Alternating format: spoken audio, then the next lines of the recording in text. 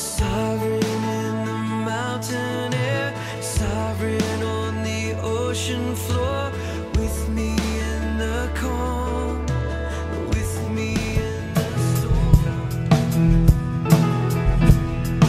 Good morning, it's a joy to see you. Will you join us in singing Christ our hope in life and death? What is our hope? What is our hope in life and death?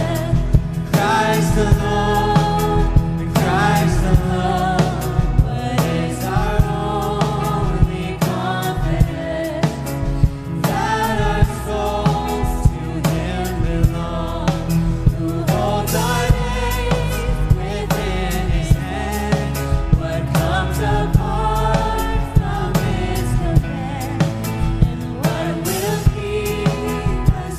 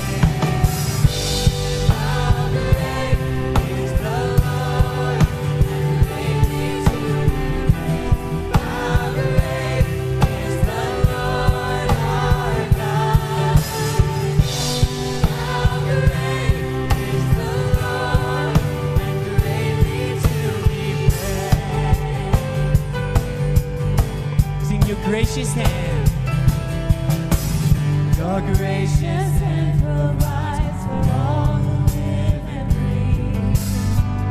Your mercy runs to find the helpless and the weak. When we call out to you, you hear our cries, and all our needs your graciousness provides.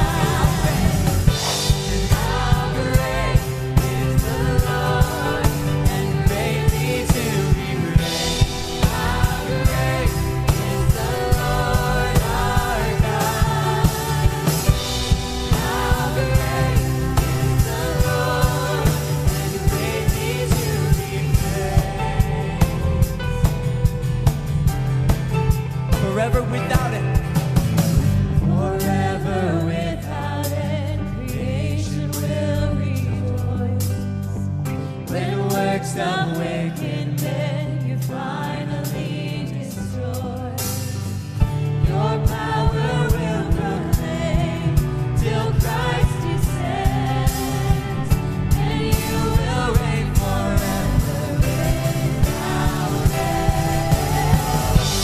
How great is the Lord, and greatly to be praised. How great is the Lord our God. How great is the Lord, and greatly to be praised. How great is the Lord our God. And how great is the Lord, and greatly to be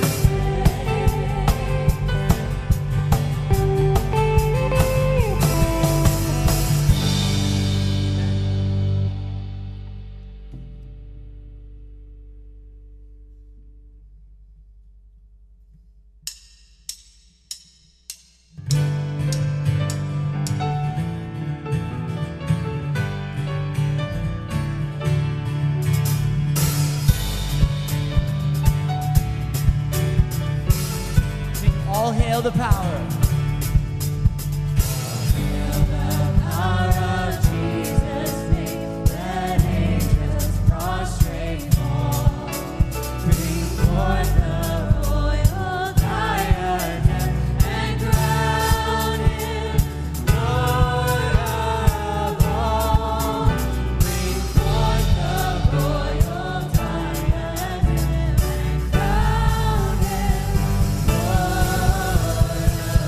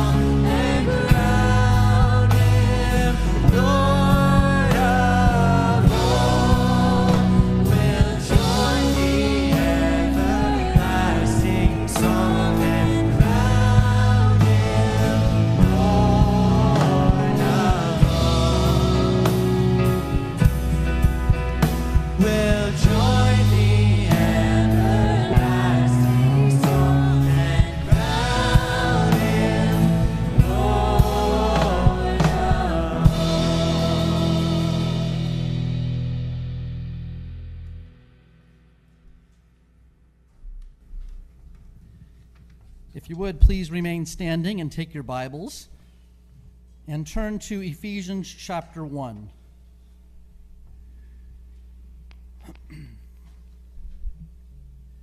We're continuing this morning in Ephesians 1, and I'll be reading from 1 to 10.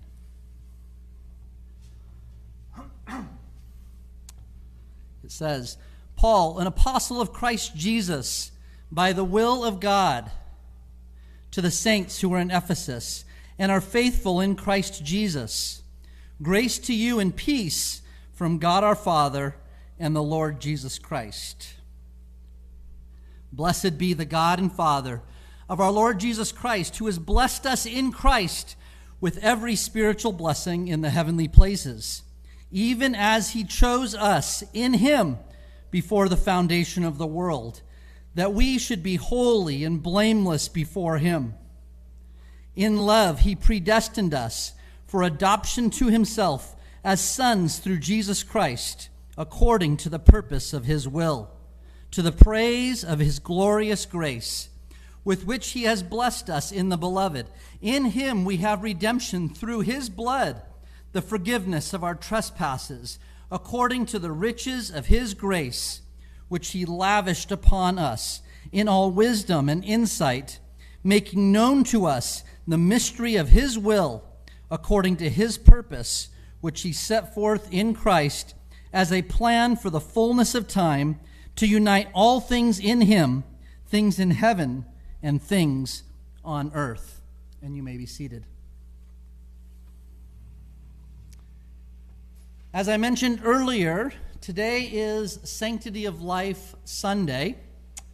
And for those of us who love the Lord and all those who are created in his image, we want to stand with those who are oppressed and abused and attacked in our world.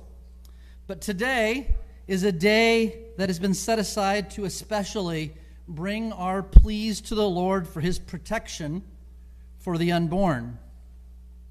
In Genesis chapter 1 and verse 27, it says, God created man in his own image. In the image of God he created him.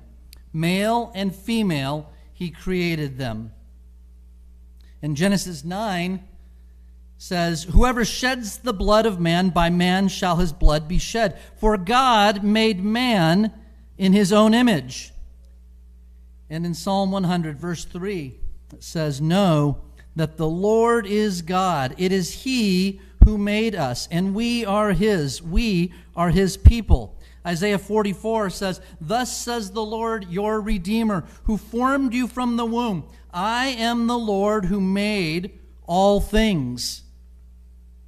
And in Psalm 127, it says, behold, children are a heritage from the Lord, the fruit of the womb, a reward. In Jeremiah 1, God says to Jeremiah, before I formed you in your mother's body, I chose you.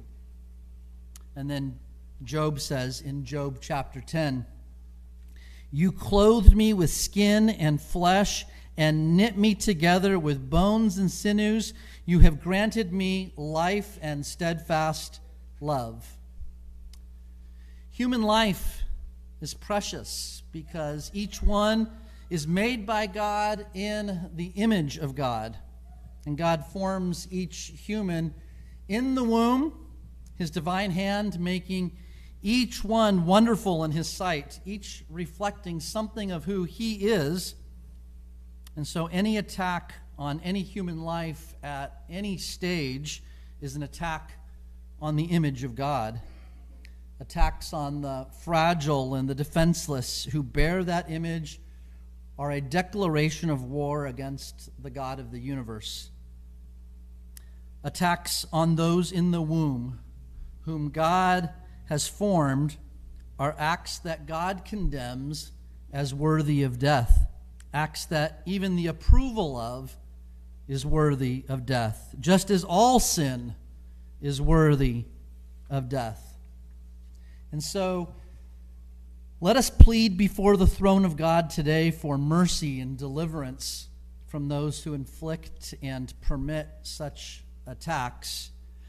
But let us also know that there is hope and forgiveness even for those who have done so. But God, being rich in mercy because of the great love with which he loved us, even when we were dead in our trespasses, made us alive together with Christ. If we confess our sins, he is faithful and just to forgive our sins and cleanse us from all unrighteousness. And so pray with me this morning. O Lord, you have heard the desire of the humble. You will strengthen their heart. You will incline your ear to vindicate the orphan and the oppressed, so that man who is of the earth will no longer cause terror. Lord, this is what is prayed in your word and the Psalms, and we echo that prayer this morning. Lord, would you forgive our ambivalence to the war that is waged against you with the unborn? Your ways are perfect. Every life is a gift and a reflection of you. So today we come before your throne and we offer our pleas, asking for your mercy and your grace and your power to preserve the lives of those that you put in each womb. Lord, would you change the hearts of those who see your creations as simply an inconvenience? May the rights of our King supersede any rights that those who are your subjects may claim. You are Jehovah God, our Lord and our King. Before you we bow, and in your hands we trust, knowing that you will vindicate your name. May we be faithful and lovingly speaking the conviction of your truth. And for those who know the pain of abortion, may you grant repentance and then the knowledge of forgiveness because of the cross. May you grant the joy of being blameless before you. For Lord, we have all sinned and we all fall short of your glory. We are all worthy of death, worthy of eternal punishment. But because of the cross, we have hope.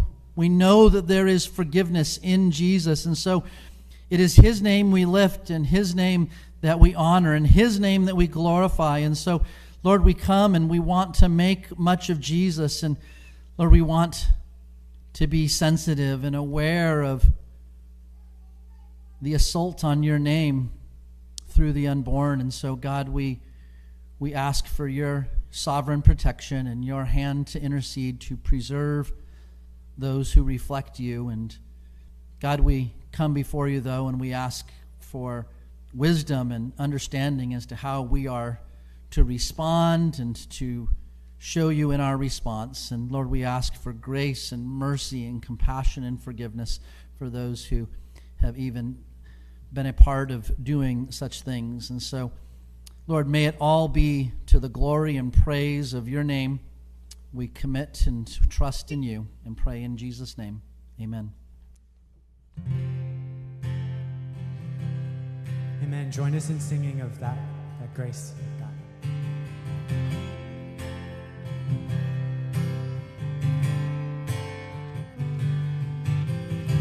You will save whom you will save, with the lost and helpless ones, the rebels and the renegades, who spurn your holy love.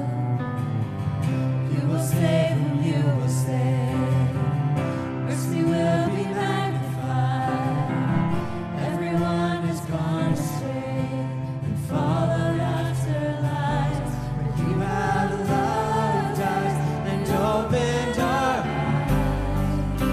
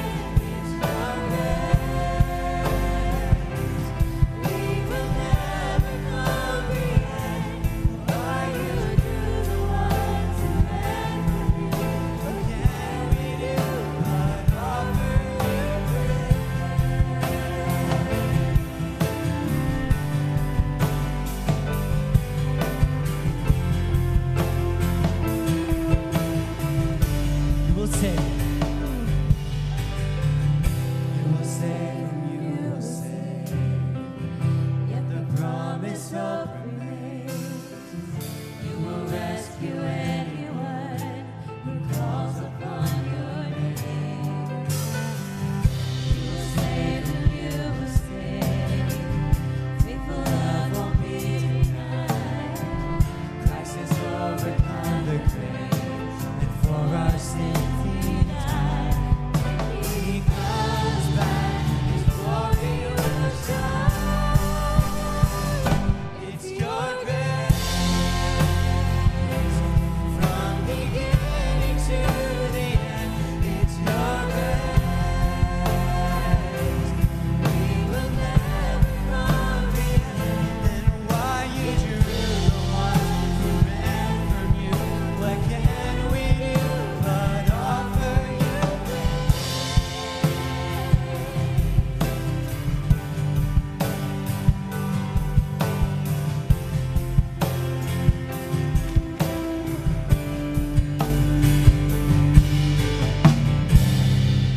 Lord, this morning, would you teach us how to offer our praise and our lives and our time and our submission and our devotion and our resources and our influence and our money before your throne.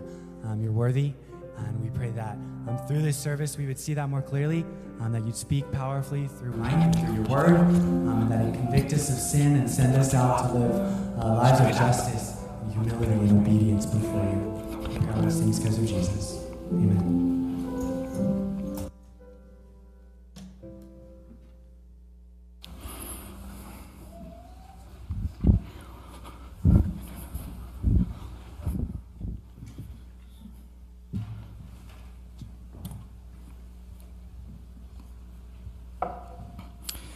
Please open your Bibles to Ephesians chapter 1. Today in Ephesians chapter 1, verse 5, we will see that believers are predestined by God to salvation.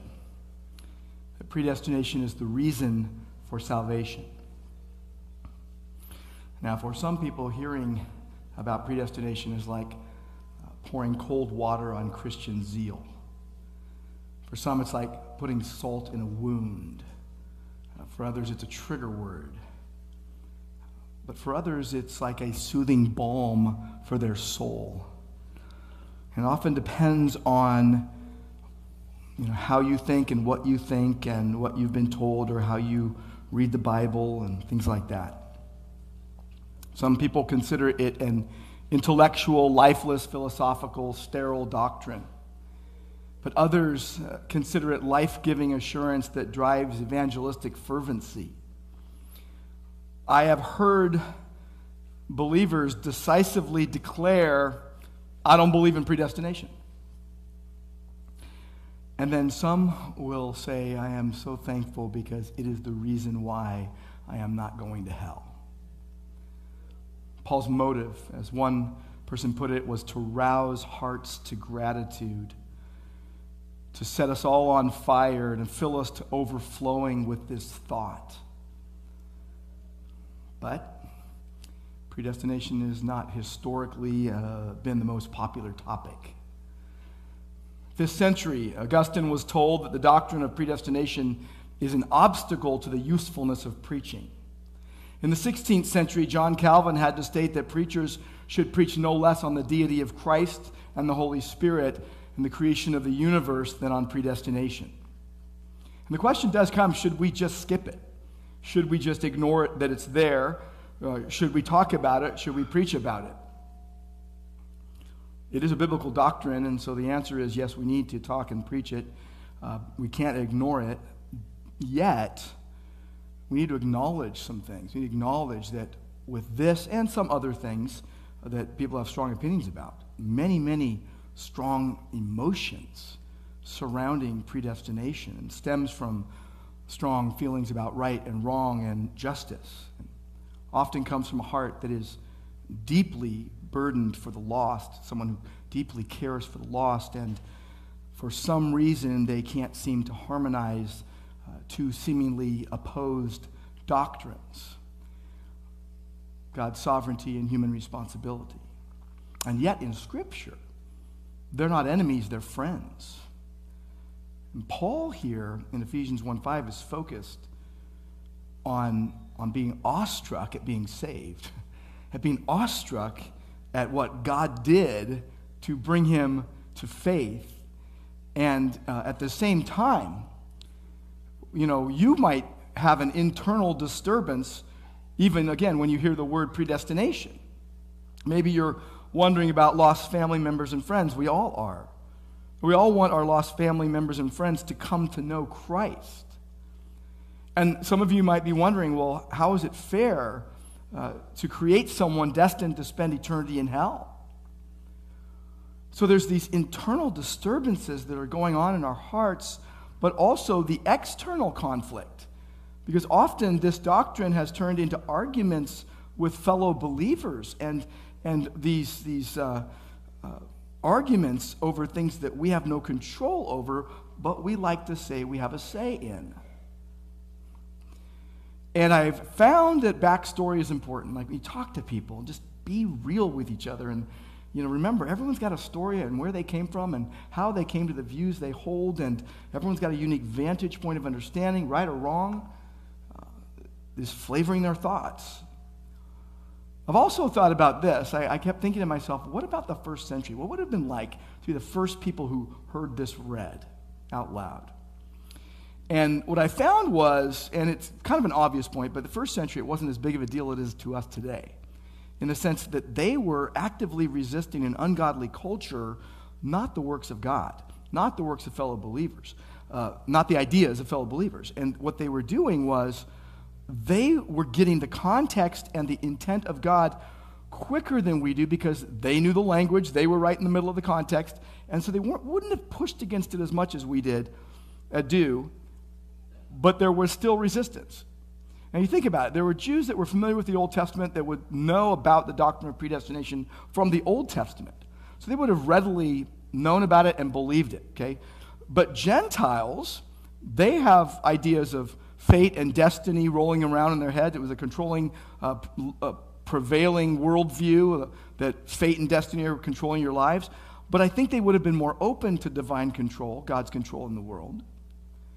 But even so, there seemed to have been a need in the early church to clarify it and to emphasize, when Paul is speaking about this doctrine of predestination in Romans 9, 10, and 11, those three chapters, he responds to either actual or anticipated objections. And I think it makes sense because it's human nature to resist. We want to be in control. How many times in the Bible God says, you know what, you don't get to choose that. That's my realm. Most people, though, and I think probably all of us grew up hearing that we determine our destiny, that it's a fairly unassailable, self-determining doctrine for many people, that you're in control. And think about it, we're selfish in general, so we kind of like that idea. We prize our autonomy over everything else, but that was not as much the mindset in the first century. And I think what happened through really, as the years went on and as the centuries rolled on, the church would lose some of the luster of some of the wonderful works of God, and it would need to be reclarified. And a lot of the time they lost the luster of the beauty of God's sovereignty. And so people like Augustine needed to come in and clarify, and even later the Reformers and of course the Puritans. And that each one of those actions was a reaction to some error or some diminishment of one thing so that it needed to be regained. And Augustine was fighting Pelagius' sin-denying, damaging idea. The Reformers were fighting for free grace instead of Catholic dogma. But believers resist. I know myself, I had a former great resistance to this doctrine. I couldn't fathom a God who would choose. Now I'm so thankful. If it was up to me to keep it or choose it and keep it, I would lose it. Can't find my keys some days. I mean, think about the things you can't keep secure. Your own possessions, like where's my wallet, where's my phone, where's my keys? And we think that we can now choose our own salvation and keep it. That's a big leap. And how do we get to this kind of thinking? I need to do a little more background on this because I've thought this often. I think it centers in my mind around the Enlightenment era in the 18th century. It was a philosophical movement marked by a rejection of traditional social and religious and political ideas. The Enlightenment stressed pragmatism and rationalism. And the whole idea was, if you boil it down in terms of man's relation to God, the idea of the Enlightenment was man, by unaided human reason, can work his way to God. And that has just filtered down into the air we breathe and the water we drink. In the Enlightenment period, humanity's goals shifted from seeking to glorify God to gaining knowledge and freedom and happiness. Philosophers were stressing the values of skepticism and reason and individualism and liberty and secularism. And they became very critical of religious ideas. They began to question Christianity and the concepts of morality that are in the Bible. They valued reason over faith. It had a profound effect on our founding fathers of the United States. And in part, it was the basis of the Declaration of Independence and the Constitution. That individualism is key, that you are to live life for yourself. Life, liberty, and the pursuit of happiness. And secularism ruled. They became extremely critical of Christianity. Many adopted deism, which is saying, God and nature are one, and if you want to know God, you need to study nature empirically. They rejected divine revelation. They had a very low view of the Word of God. And you had the arts and literature and science being soaked in humanism. And then these ideas now permeate the way we think, the way we are taught, the way we are brought up. We assume some of these ideas as if they are absolute. We think man is inherently good, a blank slate, rather than the truth of human depravity. And I have found that the only way to cut through the darkness is to have something from outside my mind. The only way to cut through the darkness on this, not the enlightenment, as a friend of mine said, it's the endarkenment.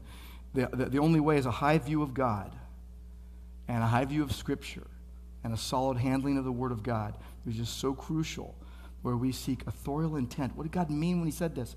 A literal, grammatical, historical way of handling the Word of God. We take the plain sense of the Scriptures, and the very words matter, and it really happened in context. That's key to understanding and accepting the truth to the praise of God's glorious grace. This is a letter. Ephesians is a letter. And I hope you're not looking at it as a letter like you and I, use emails and notes and letters. It was not meant to be read as we read an email, note, or a letter, briefly and ignoring the details. It would be more like, if you're going to equate it to that, it'd be more like a love letter that you read and keep and go back to and just keep digesting and keep thinking about. But I think even more so, it's the heart of what 2 Timothy 3:16 says, all Scripture, and this is Scripture, all Scripture is breathed out by God, theopneustos, from the mouth of God, and it is profitable for teaching, reproof, correction, and training in righteousness. And that you would meditate on the Word of God. The people that heard this wouldn't have said, hey, read it to us once, then throw it away. Some of us, we read it, we don't even read the whole note, and we throw it away. Some of us don't even read the whole email. Some of you need to get some details. No, they would have read it. People would have written it down. They would have read it again. It wouldn't be, I'm going to read from verse 1 all the way to the end. They would have picked the words apart. They would have thought about the context. They would have thought, what is this predestination? What is this glorious grace of God? What is this that God did for us, bringing us out of paganism and out of idolatry and out of slavery to sin? And the more you meditate on Scripture, the more you realize God's the reason for our salvation. Predestination is the reason for our salvation. It is the most beautiful doctrine. It is scriptural truth that we should adore God for and be comforted by and inspired by to pray for and want the salvation of the lost. And I've been thinking, what can I say about this doctrine that will help you today, that will help you tomorrow, that will help you the next day as you seek to glorify God? And I've concluded that I need to say what the Word says as I understand Jesus and the prophets and the apostles taught it, and therefore how I interpret it. And it might not be the same as your understanding. It might not be the same as where you land, but it will give you something to work with. And I want to point out to you the cause of predestination and the reality of predestination and the personal nature of predestination from the three words that really begin this verse. He predestined us. Next week we'll look at adoption. But we're going to look at He predestined us, the cause, the reality, and the personal nature of predestination. So first, the cause. In verse 5, again, if you look at verse 5, it says, in love He predestined us. And you notice in love is in verse 4, and it flows into verse 5. He predestined us. He. There's the cause. God did it. This is God. As 1 Corinthians 1 says, by His doing you are in Christ Jesus.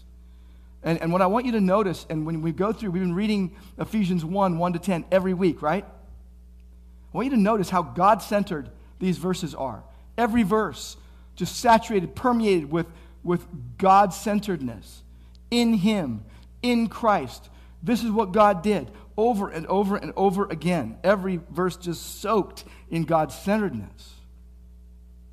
We saw that God's purpose in election was that we might be holy and blameless before Him. That's very practical for our daily life. Do you believe in Jesus, and are you becoming more like Him? And then we'll see now that God's purpose in predetermining people is to adoptive sonship, to an inheritance in Christ. That no human effort, as misguided Jews would have suggested, is the cause. This is why Peter, when he was writing to the scattered Christians at the time, he wrote to God's elect. And he said, 1 Peter 1:3, God has caused us to be born again to a living hope. He's saying it wasn't you, it was God alone. You realize that without predestination, we would have no Bible? We would have no salvation? Abraham, chosen out of Ur of the Chaldeans. Israel, chosen out of all the nations of the earth. Israelite remnant, chosen after the exile. Did you know that Jesus taught predestination? Let's just go to John chapter 6. We can go to Matthew 11. We can go to Matthew 13. I want us to go to John 6. And I want you just to look at several verses there with me. And here Jesus is talking about being the bread of life. And they are questioning Him. He has told them they need to believe in Him. They need to believe in Jesus. This is the work of God, that you believe in Him whom He has sent, verse 28. When you go through the Bible and you notice God's sovereignty, well, you'll notice is right next to it is always man's responsibility before God to confess his sins and to believe in Jesus, to turn from their sins and believe in Jesus. But look at John 6 and verse 37. Right after He said to them, you've seen me and you don't believe, He said this, all that the Father gives me will come to me, and whoever comes to me I will never cast out. That's predestination. All that the Father gives me, that's sovereignty in salvation. And then whoever comes to me, that's responsibility. You need to come to Christ. You need to believe in Jesus. Verse 39, and this is the will of Him who sent me, that I should lose nothing of all that He has given me, but raise it up on the last day. This is the will of my Father, that everyone who looks on the Son and believes in Him should have eternal life, and I will raise him up on the last day. Verse 44, no one can come to me unless the Father who sent me draws him, and I will raise him up on the last day. Jesus taught this. If you look in John chapter 10, you turn over several pages and you go to John chapter 10, and He's speaking of Himself as the good shepherd, and He's speaking of His sheep. And He says in verse 27, John 10:27, my sheep hear my voice, and I know them, and they follow me. I give them eternal life. I give them eternal life, and they will never perish, and no one will snatch them out of my hand. What assurance! Secure forever, for eternity. And He says in verse 29, my Father who has given them to me is greater than all, and no one is able to snatch them out of my Father's hands. Aren't you glad, Christian, that you don't keep yourself a Christian? You're preserved by God. In John chapter 17, and turn over to John 17, and God the Son is praying to God the Father. And Jesus says, verse 5, now, Father, glorify me in your presence with the glory that I had with you before the world existed. And then in verse 6, I have manifested your name to the people whom you gave me out of the world. That's predestination. In verse 9, I am praying for them. I am not praying for the world, but for those whom you have given me, for they are yours. That's predestination. Verse 11 and 12. And I am no longer in the world, but they are in the world, and I am coming to you. Holy Father, keep them in your name, which you have given me, that they may be one, even as we are one. While I was with them, I kept them in your name, which you have given me. I've guarded them and not one of them has been lost except the son of destruction, that the scripture might be fulfilled. Jesus taught predestination. The apostles taught predestination. If you go over to Romans 8, Romans chapter 8, and verse 28, well-known verse, we know that for those who love God, all things work together for good, for those who are called according to his purpose. For those whom he foreknew, he also predestined to be conformed to the image of his Son, in order that he might be the firstborn among many brothers. And those whom he predestined, he also called. Those whom he called, he also justified. Those whom he justified, he also glorified. Even in Ephesians 1, he predestined us. And the idea is that God calls whom he will call so powerfully that you cannot resist it. It's like magnetic, that it's inescapable, that it's irresistible. That God's glorious grace is guaranteed to draw the elect to God. I mean, think about it. Why would God dangle a carrot out there and say, if you can jump and reach for it, or if you can reach for it and grab it, you can have it? That would be like playing games with us. No, he gives freely. Freely you have received, freely give. And then he secures it. The love of God displayed, and he holds you, he keeps you like a parent securing their child, but even more so, Almighty God holding you, holding your soul, keeping you safe and secure. Given humanity's sin and God's justice and love, we ask the question, why do some believe in Jesus and why do some not? It tears at our hearts when we know people who don't believe in Jesus. Jesus said in John 3, verse 18, whoever believes in me is not condemned, but whoever does not believe is condemned already because he has not believed in the name of the Son of God. Whoever believes, verse 36, in the Son has eternal life. Whoever does not obey the Son shall not see life, but the wrath of God remains on him. God lets them go in the way they were already going. And what he's saying to the believer is, he determined your salvation. Like Jesus said in John 15, 16, you did not choose me, but I chose you and appointed you that you would go and bear fruit that remains. So the cause of predestination is God. Praise be to God. And the reality of it, again, verse 5, he predestined us. The meaning of the word predestined helps you understand what it's saying, what it signifies. What does it mean to predestine? It means to mark out beforehand with a boundary. Beforehand, to foreordain, to predestinate, which is different than election, by the way. This is not redundancy. You've got election in verse 4, predestination in verse 5, two different words. It is a form of restatement. But it's like he's turning the jewel ever so slightly to view it from a different angle and see the glorious grace of God. And you got election and predestination being interconnected, but it's part of the same beautiful, praiseworthy, wonderful works of God. Elect means to choose out from, to select from all humanity. Predestination means to mark out with a boundary beforehand, to foreordain, to predestinate. What it does is it describes God's action on behalf of his people, not as his choice, but as his predetermination of them. That he has predetermined us to something. He's predestined us to something. And here we see its adoption for an inheritance. And the choosing and the predestining happened before creation, before we were around. God determined who his people would be before creation. So predestination is the cause for election.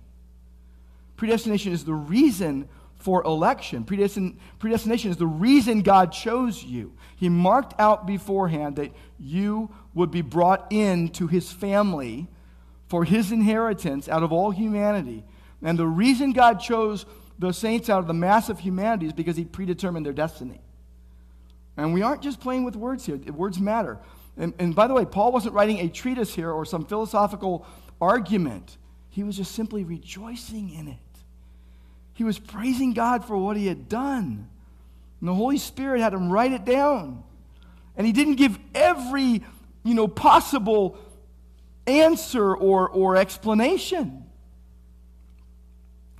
So let's get over to Romans 9, shall we? We need to go over to Romans 9. Because Romans 9 is a treatise on it. Now let's go there for a moment. I want you to go there with me and see how this helps explain it. Then we'll go back to Ephesians 1. But Romans 9, we'll start at verse 14, and then we'll go back through the chapter a bit. But verse 14, what shall we say then? Is there injustice on God's part? By no means. For he says to Moses, this is quoting Exodus 33, I will have mercy on whom I have mercy, I will have compassion on whom I have compassion. So then it does not depend on human will or exertion, but on God who has mercy. And he basically goes on to say, who are you, O man, to answer back to God? Will what is molded say to the molder, why have you made me like this? Has the potter no right over the clay? So God's the potter, we're the clay, to make out of the same lump one vessel for honorable use, one for dishonorable use. This is the high point of Paul's argument in Romans chapter 9. But he began his argument, and we need to know this. He began his argument at the beginning of chapter 9, expressing his grief over the unbelief of his people, even saying, I wish that I could be accursed if they would be saved. That I want them to be saved so much. But then he brings up the objections to God's choosing, and he addresses whether God's promise to Israel had failed in verse 6. That ever since God made the promises to the patriarchs, there was a distinction between those descended from Israel and those who truly belong to Israel, verse 6. That those who are merely Abraham's outward children of the flesh, but not of faith, and then those who are of faith, who are truly of Abraham the believer, Abraham's offspring of the promise. You see that in verses 7 and 8. And what Paul does is he starts in history and he works his way back to eternity. And then he talks about Jacob and Esau in verse 11. He says, though they weren't yet born, they had done nothing either good or bad, in order, and here it is, in order that God's purpose of election might continue. Not because of works, but because of him who calls. And then he gets the next objection, whether God's unjust, because he chooses one and not another. And Paul says, by no means. And he doesn't speculate. He just quotes Scripture. Exodus 33, God will have mercy on whomever he wills. He hardens whomever he wills. And then the next objection, but if this is true, why does he still find fault? Because no one resists his will. The objection is, predestination makes you a robot because there's nothing you can do about it. And I love it that Paul does not offer a philosophical response to sort it all out. He just asserts that God is God and we are not, and we don't know all the answers to that. And he is the creator and we're his creatures. He is the potter and we are his clay. And that questions like God has failed, or statements like God has failed, or God is unjust, or God makes us robots, is demeaning God. It's accusing him of evil. You don't want to do that. You don't want to mock God. What you want to do, if we don't understand it, we want to acknowledge the mystery of his ways, and none of us understand it fully. We need to acknowledge the mystery of his ways.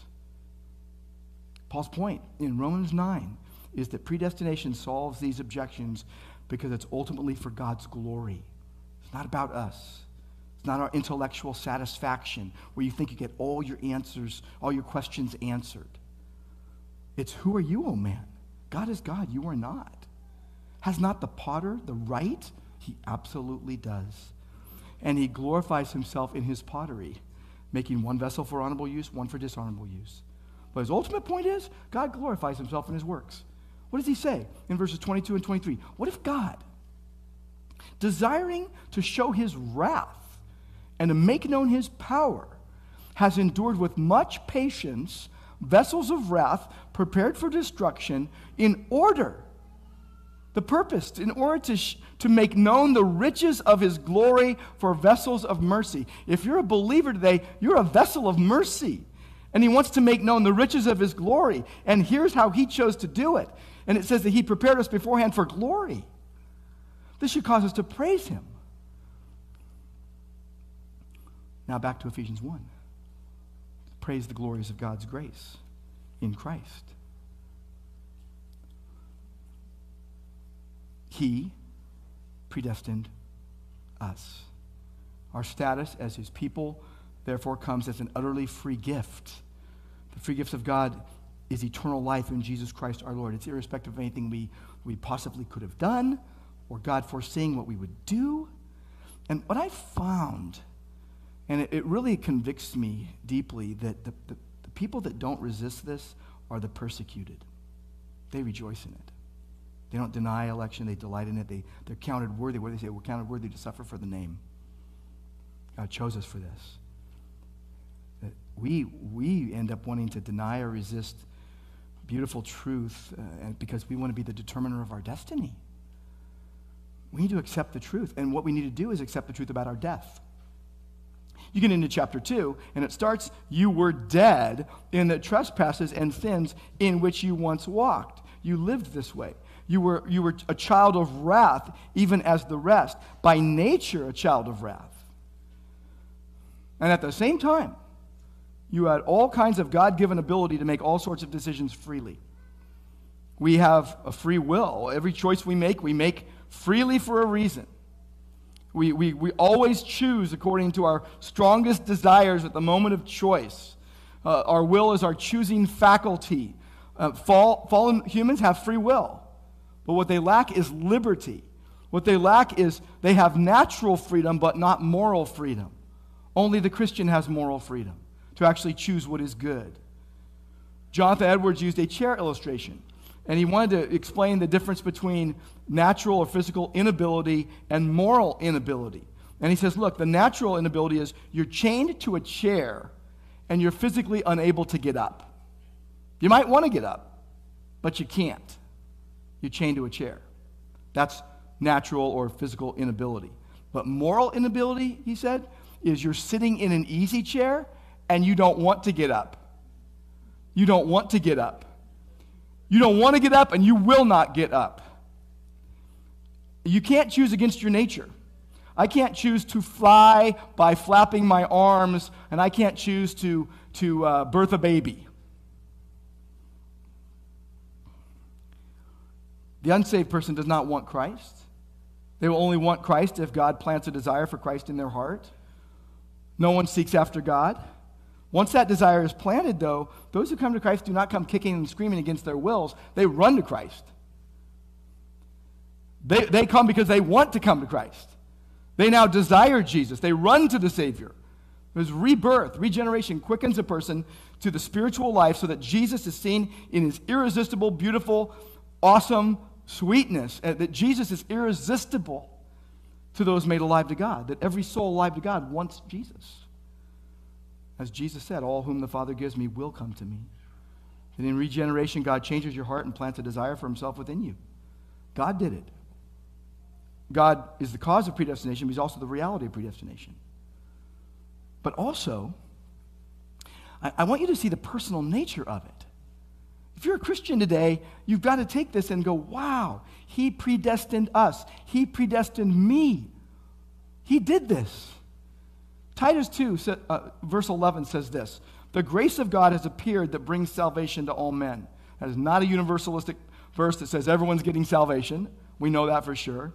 The grace of God has appeared that brings salvation to all men, all kinds and classes of people. Grace knows no barriers, recognizes no distinctions, brings salvation to young and old and rich and poor, and male and female, and slave and free, and Jew and Gentile. Like you and me. That's why we bless God, because he has blessed us in Christ. Real people like you and me. You and I. And then you ask the question, but why did God choose me and not someone else? I don't know. You don't know. We shouldn't even go about guessing. Just believe what God's word says, and if you are following Christ, you keep following him, and you tell everyone you can about Jesus and tell them to believe in the Lord Jesus and be saved. We don't know why God chose us and not others. And our hearts want others to come to Christ. But only God knows. Only God knows. That's why we are called to give the gospel to all.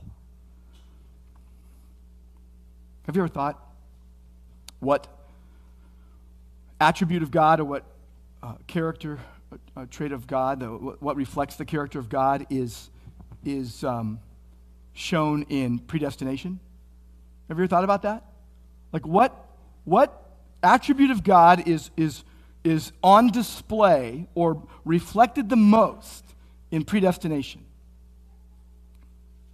Some would say the mercy of God. Some would say the justice of God. Some would say the wrath of God. But look at the text, will you? Look at the text, verse 4. And you know the way our Bibles were put together, they got the verses now, and you got in him, before him, in love, at the end of verse 4, in love, and then verse 5, he predestined us. It's love. It's the supreme display of the love of God. In love, he predestined us. He predestined you because he loved you. He decided to put his love upon you in a saving way before the world was created. In love, he predestined us. This is the supreme display of the love of God. In 1 John chapter 4, we are exhorted, beloved, let us love one another. In verse 11, beloved, if God so loved us, we also ought to love one another. We're to love because love is from God. And he has given it to whoever, verse 7, 1 John 4:7, has been born of God and knows God. The ultimate cause is God is love. God's love of himself as Trinity is a perfect love. It's a model for our love. Think about God's love of himself as Trinity. The intimate love of the Father for his only Son and the fellowship of the Holy Spirit. The eternal Son is the first object of the whole of the Father's love. John Owen put it this way: the Son is in the bosom of the Father in the eternal embraces of his love. Think about it. The eternal, self-sufficient love among the persons of the Holy Trinity is then made manifest. 1 John 4:9 says, made manifest among us because God sent his only Son into the world. God's love was manifested into the world, into the cosmos. That God has a love for his creation in general. And this world needs a Savior because it hates Jesus and his followers. And humanity justly deserves condemnation because of its sins. But here is a special love of God for sinners in particular. John 3:16, for God so loved the world. Specifically, God loves his peculiar, special, chosen people he takes out of the world. 1 John 4:10, in this is love. Not that we loved God, but that he loved us and sent his Son to be the propitiation for our sins. The believer. J.I. Packer put it this way: God loves all in some ways. He loves some in all ways. If you're a Christian today, God loves you in all ways. Thomas Manton said this: the oldest friend you have is God. He actually said the ancientest friend you have is God, who loved us not only before we were lovely, but before we were at all. He thought of us before we could have thought of him. That celebrates life no matter what anybody says. That celebrates life more than anything. Predestination explains all of life. It's why your God-given life matters. Today is Sanctity of Life Sunday, and no better truth to celebrate than predestination. You think of all the horrendous things that have happened in history and all the things that cause us grief even. All the sad things that happen under God's sovereign hand. But think about this. In the 17th century, when some of these things were getting worked out, about 25% of children died in childbirth. We can't imagine the grief of all those parents. Another 25% of those who lived died before age 5. We can imagine the grief.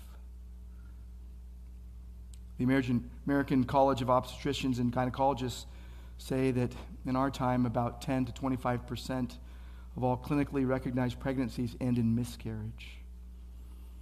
And we believe that all infants dying are saved. So did Spurgeon, so did Charles Hodge, so did B.B. Warfield. We believe that. And so while sometimes the reason for a child's death is not of God-honoring way like an aborted life, But think about miscarriages. Think about precious children dying before their life gets started. And we know that God is good and gracious and just, and he will do what is right, and we can trust him. It's because of predestination. I've thought a lot about it this week, how we should speak about predestination. No matter where you land, no matter what you think, no matter what you hold to, how should you think and speak? But especially speak. The mouth speaks out of that which fills your heart. How should you speak about predestination? I came across a recounting of how the canons of Dort were gathered, and theologians in Europe, pastors and elders gathered in the Netherlands, in the Dutch town of Dort in 1618 and 1619, and they were dealing with the Arminian controversy. But they laid down ground rules for how to talk and preach about predestination. I thought were very telling and very loving. They said this: just as by God's wise plan, I know this is long, I'll post this up on our blog on our website. It's a long quote. Just as by God's plan, by his wise plan, this teaching concerning divine election has been proclaimed through the prophets, Christ himself, and the apostles in the Old and New Testament times. It has subsequently been committed in writing in the Holy Scriptures. So also today in God's church, for which it was specifically intended, this teaching must be set forth with a spirit of discretion, in a godly and holy manner, at the appropriate time and place, without inquisitive searching into the ways of the Most High. Without inquisitive searching into the ways of the Most High, and for the lively comfort of his people. You and I need to speak of predestination with discretion and discernment. Some believers love to dive into the depths of it and scale the heights of it, and others, the very mention of it causes them doubt and worry. If you're talking to unbelievers, some could be so hard-hearted, right? And scoffing at doctrines like this. Or maybe the Spirit of God starts to work as they genuinely question things. But there is so much misunderstanding, so much mockery of this doctrine that we need to lead into it gently and be discreet and discerning. And we need to do so with reverence. Paul talks reverently about predestination in Ephesians 1, in Romans 9, 10, and 11. Because it is clouded in such mystery and much misunderstanding, we need to speak reverently as Paul did. I love what John Calvin said about it. He said, when we discuss God's eternal counsel, we must always restrain both our language and manner of thinking, so that when we have spoken soberly and within the limits of the Word of God, our argument may finally end in an expression of astonishment. That we would be astonished at the greatness of God for his glory. That we would speak of his works for his glory. When you talk about predestination, are you doing so to bring him praise? Blessed be the God and Father of our Lord Jesus Christ. Are you doing so to magnify his grace, to the praise of his glorious grace? Repeated 3 times in this chapter. When you speak about predestination, you need to essentially say, for from him and through him and to him are all things. I don't understand everything, but to him be glory forever and ever. Before you speak a word about predestination, you need to emphasize humanity's sin before God and God's just punishment of that sin and the deep love of God. And then the doctrine of predestination makes sense. You think of the order of the book of Romans. First, Christ in the gospel. Then admitting your sinfulness and God's grace. And then fighting your sin. And then you get to chapter 8, and it's the suffering of this world. And then foreknowledge in chapters 9, 10, and 11 that brings comfort. You've got to talk about predestination in a way that would lead a sinner to Christ, that would bring God eternal glory, and would bring God's people comfort. That you would speak of the glory of God and the holiness of God and the helplessness of sinners, because human pride falls dead before predestination. I said once wrongly that Peter on the day of Pentecost wouldn't have dared to talk about predestination as he preached that sermon. And then I went and checked. Acts 2:36. After he tells them, repent and believe, turn to Christ, he says, the promise is for you and your children and all who are far off, all whom the Lord our God calls to himself.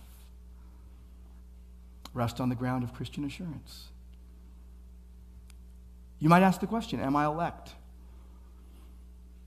In the 16th century, the Roman Catholic Council of Trent declared that if you said you were elect, you were guilty of rash presumption.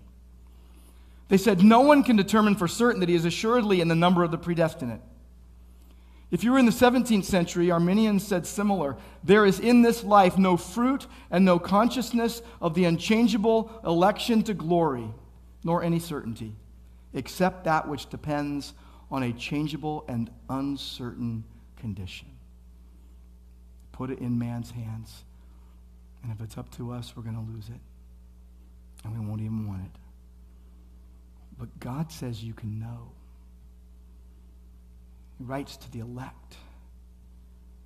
Paul says to the Thessalonians, we know God has chosen you. You can have a living faith in Jesus, assured of in your soul that you belong to him, that you have peace in your conscience, and you can desire to obey to the glory of God. And let's just say those moments in your life when you don't feel completely assured at all times.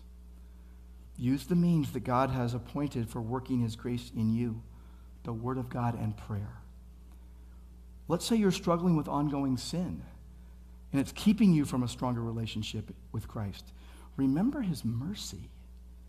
He's promised not to quench the smoking flax or break the bruised reed, the struggling believer. Don't be worried when this doctrine is mentioned. You need to worry if you have given yourselves over to sin.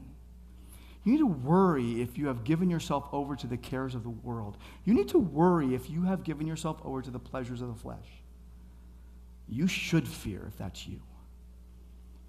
There are some who genuinely believe, God knows, but there are some who pretend to believe, God knows. If that's you today, here is your opportunity to repent and believe in the Lord Jesus Christ and be saved. Do it. For your joyful assurance, as Peter says in 2 Peter 1:10, give diligence to make your calling and election sure. You do that by living for Christ, dear believer. The outflow, the result, the outcome is assurance, a desire, and even an excitement to evangelize and to walk in obedience. And it's because God did it for us. You look at the prayer at the end of Ephesians 1, it's that we would grasp these things, that we would know these things, that we would rejoice in these things. And then you say, but how exactly did all of these things come to be? I don't know exactly. I just know God did it. I don't have every answer. You don't have every answer. Believe that God did it. I personally do not want to be guilty of twisting it in my mind and miss the point and rob God of any glory. His glory he will not give to another. This is why Paul closes Romans 9, 10, 11 with this, oh, the depth of the riches and the glory and the wisdom and the knowledge of God. How unsearchable are his judgments, how inscrutable his ways. Jonathan Edwards said, every ray of the sun reflects it. Look up the line. Look to Christ. This is a reflection of the glory of Christ. Worship Jesus. We are sinners. God is just, and he is love. And as for me, predestination is the reason I wake up every morning to serve Jesus. God's grace in saving should not cause you to doubt his goodness. It should cause you to doubt your ability apart from Christ. Lord, we thank you and praise you that you alone save. And even now, every believer, our desire is to please you. And you are even using us and the choices we make on a daily basis to sanctify us, Lord, to make us more like Christ. But we didn't get in the door on our own. We didn't open the door, Lord, you did. You opened our hearts to the gospel, and we praise you. We thank you. We love you. We worship you. And we pray in Jesus' name. Amen. Amen. Would you stand and join us as we close singing Grace and peace.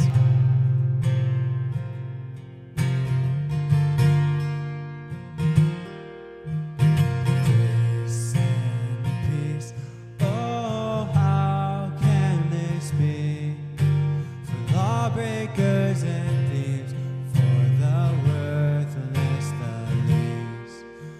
You have said that our judgment is dead for all eternity, without hope, without end. Oh, what an amazing mystery! What an amazing mystery! That your grace has come to me. Grace and peace. Oh, how can this be? The matchless King of all, paid the blood price for me. Slaughtered Lamb, what atonement you bring. The vilest sinner's heart can be cleansed, can be free.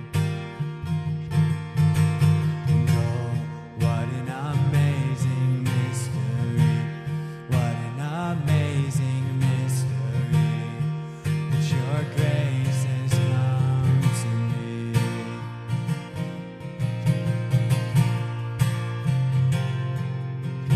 Grace and peace, oh, how can this be? Let songs of gratefulness ever rise, never cease. Loved by God and called as a saint, my heart is satisfied with the riches of Christ. And oh, what an amazing mystery, what an amazing mystery, that your grace has come to me. Your grace has come to me.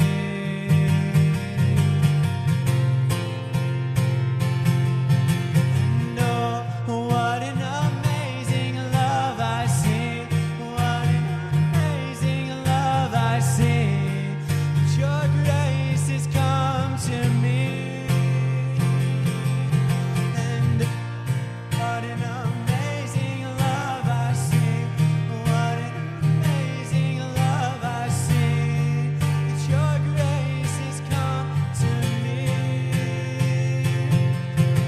And oh, what an amazing love I see, what an amazing love I see, that your grace has come to me. Before we go, just a few announcements. One, we're having midweek at 7 p.m. in here, Wednesday night. 5 reasons why predestination is the answer to everything. We'll have teaching, question and answer, and prayer time. Also, pray for our upcoming missions trips. And in case you weren't here last Sunday, we have brought Andrew McNeil back on staff part-time in an assistant pastor role as he works on his PhD. We're very excited about it, so welcome him back after a brief hiatus. And let's, as we close and we leave it all in God's hands and do what he has called us to do, let's hear the words of Romans 11:33-36. Oh, the depths of the riches and wisdom and knowledge of God. How unsearchable are his judgments and how inscrutable his ways. For who has known the mind of the Lord, or who has been his counselor, or who has given a gift to him that he might be repaid? For from him and through him and to him are all things. And Lord, to you be the glory forever. Amen. Sovereign in the mountain air, sovereign